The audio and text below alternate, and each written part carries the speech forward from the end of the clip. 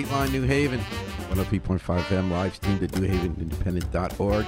This is Paul Bass filling in for the great Babs Rawls-Ivy. I got something fun to tell you about. It happens pretty regularly in New Haven, but not enough people know about it. It's called the Yale New Haven Regular Singing. It's a weekly shape note singing group, which is a kind of singing we're going to learn all about today from the man who's helped puts it together. Ian Quinn is a professor of music and the chair of the Department of Music at Yale University, who helps putting these events together, including the one taking place Tuesday night. Ian Quinn, thank you so much for coming on Dateline New Haven. Paul, thanks for having me. It's a real pleasure to meet you. Same here. You know, you look so familiar. I don't know why. Have we run into each other? I can't tell. Anyway. That's possible. All right, so tomorrow night at 469 College Street, room 106, that's Beckel Hall, right? Is that what it's called? Steckel Hall. Steckel Hall, okay. And that's like at the corner of College and Wall. It's right across College Street from Sprague Hall. And then anyone can go to this, right? Where you want to do shape note singing? That's right. This is open to all comers. And it's not a concert, right? It's people come and sing, right? That's right. It is a practice rather than a rehearsal. That is, we get together, we sing each song once, and then we don't sing it again that day. Really? Yeah. It's great. We just do it for the love of it. And nobody needs to audition. Nobody needs to be good at singing to come and sing with us. There's a long argument about what it means to be good at singing, right? Like, do you think Bob Dylan's good at singing? He would be a great shape note singer. Yeah. My wife and I have been arguing about this for 40 years. I would argue he's a very good singer, but I would agree. But that's a different subject for another day. So these events that take place, so how many people show up to come sing with you guys? Well, the pandemic had a devastating effect on our community because singing in general is one of the most efficient ways of spreading an aerosol-hazed disease. And especially shape note singing, which we do usually in a room with chairs facing the center of the room. Because there's no audience, we're singing only for each other. So we're essentially aerosolizing right at each other. So in the days before the pandemic, we met every Tuesday weekly and had about 20 people there. We're at about 12 right now. We're meeting on alternate Tuesdays, basically, for now. And do you have to do anything different because of COVID? We wear masks in our singing. Is it hard to sing with a mask? It is very hard to sing with a mask, but it is the practice that our community has deemed to be.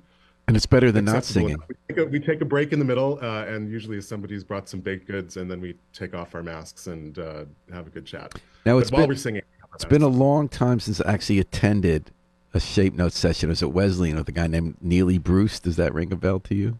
I know Neely well. He's still up at Wesleyan. It was very good. And so let's tell people what shape note singing and sacred harp singing. So shape note singing, you mentioned it's sometimes synonym, sacred harp singing. That is named after a book, which I'm holding up to my camera here, The Sacred Harp. The reason we call it shape note singing is if I just open it up to a random page and hold that up to the camera, you can see that the notes on the page there are printed in different shapes. And those shapes correspond to the syllables fa, sol, la, and mi, which you might recognize from do, re, mi, fa, sol, la, ti, do.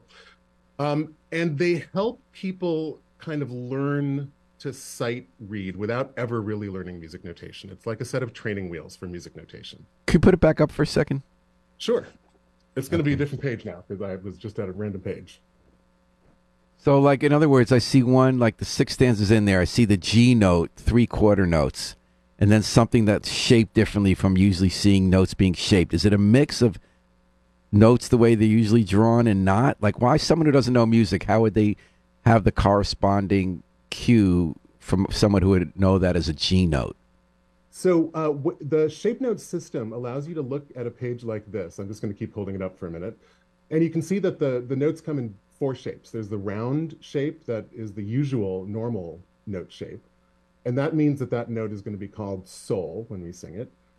There's also a triangle shape, which we call fa, and a rectangle shape, which we call la, and a diamond shape we call mi, because diamonds are for me, we like to say. And those help us, as we're sight reading, a singer doesn't really need to look at the clef and the key signature and the staff and the bar line and everything. They can just look at those shapes, and the shapes will tell them what note to sing.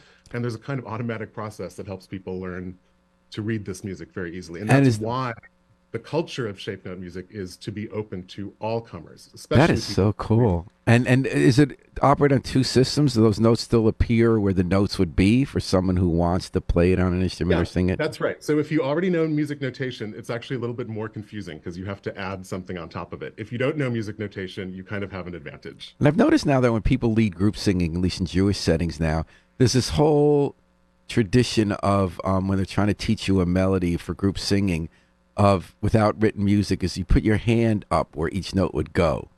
Is that at all analogous to this? Did that grow out of that? Is that a more recent? They're both they're similar systems.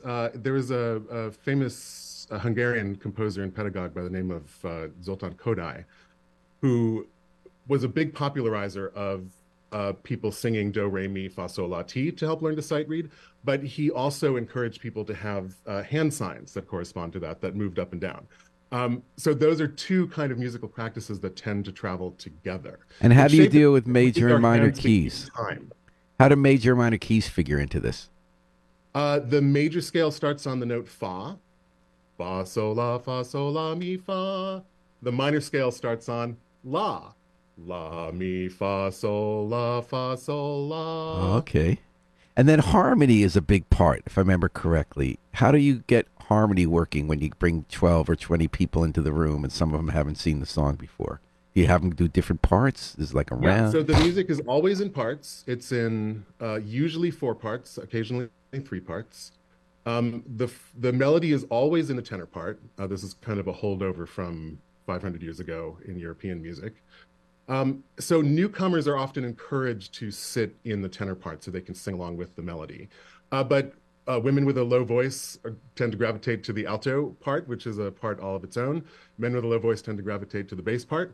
And people just learn their part by singing next to people around them who have known the part or people are sight reading. And it all just comes together. We don't worry about it too much, but we don't practice. That's the point. So Am the I first time right you that harmony is central to this? Part of what gives it yes. the magic? And is that part of what gives music magic? And when you think, well, why do we have music, right? You're a music professor. Why do we have music? What role has music played in societies in helping us feel more human, connect to each other, understand our existence, and explore our existence and experience it in ways that are different from the rational? Is harmony key to that in connecting us and taking us to a different level?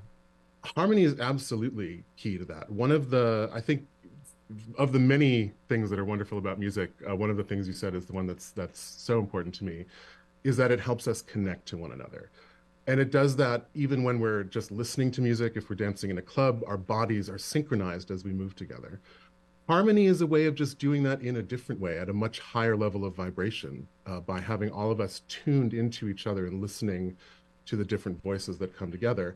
It's a way to take us out of ourselves, to take us out of our bodies, and to put us into this wonderful musical space that harmony helps us get to. And also give us courage sometimes. I think of Sweet Honey in the Rock when they talked about the role that harmony singing played in the civil rights movement. And anyway, Yeah. let's take an example. You gave us some examples to play on the air. Harry Droz is going to cue up Christian Soldier. Tell us about this. Is this your group?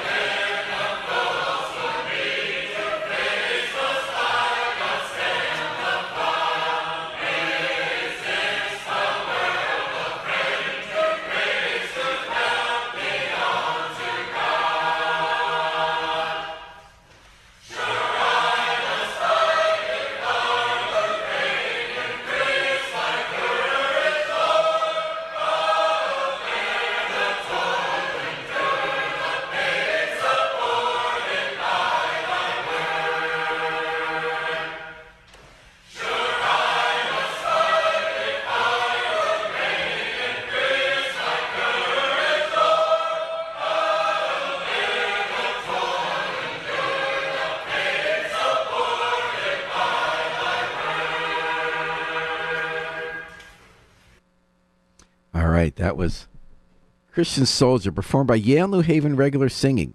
Like me, you might not know what that was. Like I didn't know until a day ago. It's a group that meets every other Tuesday. Everybody can go.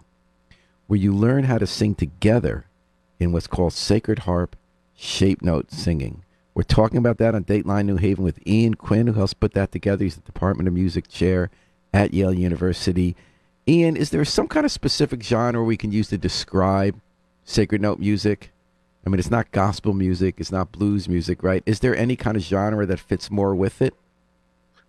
Some people would call it gospel. It is certainly, it flows out of a tradition of hymn singing that really came to be in the Second Great Awakening, which was a cultural phenomenon that spanned white communities, Black communities, indigenous communities, that would come together at camp meetings and exchange musical practices. And that that musical ferment, is what is at the heart of shape note music. It's also what's at the heart of Southern gospel and, to a certain extent, Black gospel as well.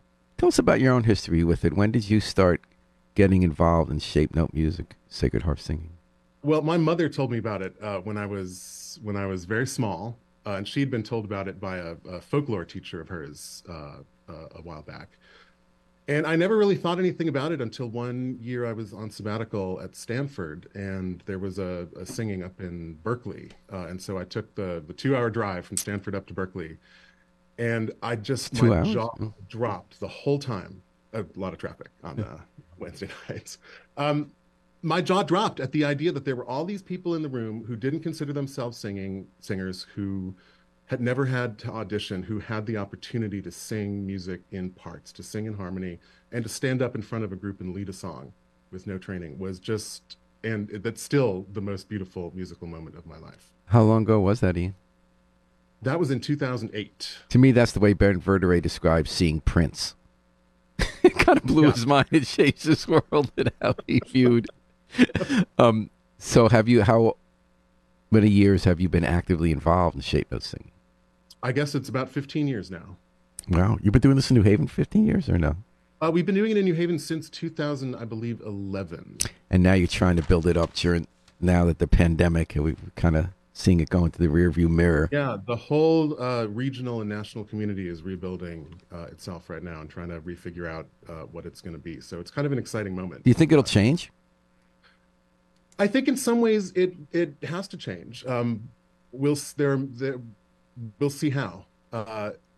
As I said, the post-pandemic moment is such an exciting opportunity for groups like ours just to rebuild themselves from scratch, to see who comes in and who sings with us, because those are the people, if they keep singing long enough, who are going to be the leaders of the community in the future. Am I wrong in thinking that unlike in disrupted industries or settings, there's something that's not going to change? Is it still going to be basically people just come and sing? Yeah, that is the core value.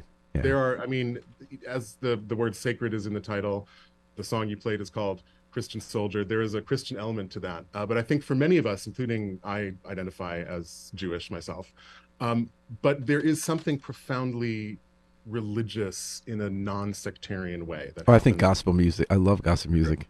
I was just... so you're also a founding member of the editorial board of Journal Mathematics and Music, and I've always been interested in that.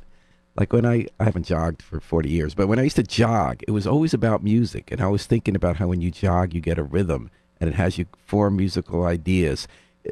How does math figure into that? Because when you learn music and you learn the basic formal rules, you learn 3, 4 times 6, 4, 4, and they have to kind of add up. And then when you learn to break the rules, if you're listening to Thelonious Monk, and you learn how the time signatures kind of go in weird ways. How important is math to our singing and our music? Well, it's important and not important. It's not important in the sense that you don't need to understand anything about math to do music, right? It is important in the sense that math helps us explain a lot about music, since our brains are essentially, mathematical calculation engines at some level. A lot of what they do to sound is something that we can understand best by using mathematics. And when you're learning formal music, before you learn to break the rules or improvise, correct, you're learning very precise mathematical sequences. You're supposed to keep the beat, right? Before you change the beat. You're supposed to keep the beat. You're supposed to keep the scale. You're supposed to mathematical thinking helps us understand how at the beginning you hold certain things constant while you discover a proof. And then once you discover, you kind of hold other things constant and you make your way up from there. And is that similar with music, the way that we have a structure and that's might be somewhat rigid, and then we use that as a way to break free from rigidity and explore different dimensions you might not have thought of, the same the way with a math proof. Yeah, I think mathematics and music both have that power. And for that reason, I mean, in ancient Greece, in ancient Baghdad, in ancient China, the disciplines of mathematics and music were considered in many cases to be the same. All right, let's hear another example. I'm going to ask Harry Dross, our station manager, to put Winter up. Winter is you recorded this in 2017. It's Shape Notes, and if Harry's on, here it is from Shape Notes.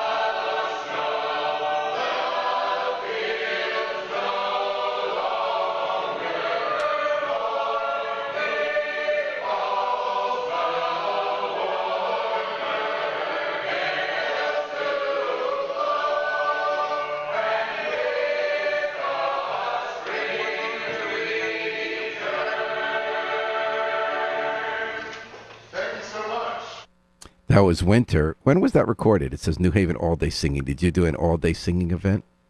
So we do an all-day singing every year in at the third Sunday in April, which is coming up this year on April 16th.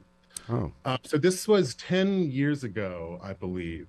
So this was probably the 2013 version. The song we heard earlier was recorded in 2017. we're talking to Ian This Quinn. is an event where people come from all over from neighboring states and come sing with us. Oh, So it's wow. a bigger group, and that's why we get that nice full sound. And we're talking about Shape Note singing, a.k.a. Sacred Harp singing, which anyone in New Haven could come do Tuesday night, March 14th, 7, 9 p.m. at 469 College Street. Now, if they're not a Yale member of the Yale community, they have to bring proof of vaccination?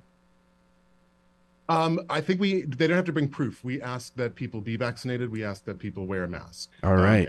And we do keep contact tracing information. So we do ask that people. Wow, you're still doing contact. I remember contact tracing back in the dark ages of the early pandemic. Ian, how long has it been that you've been back singing since the pandemic?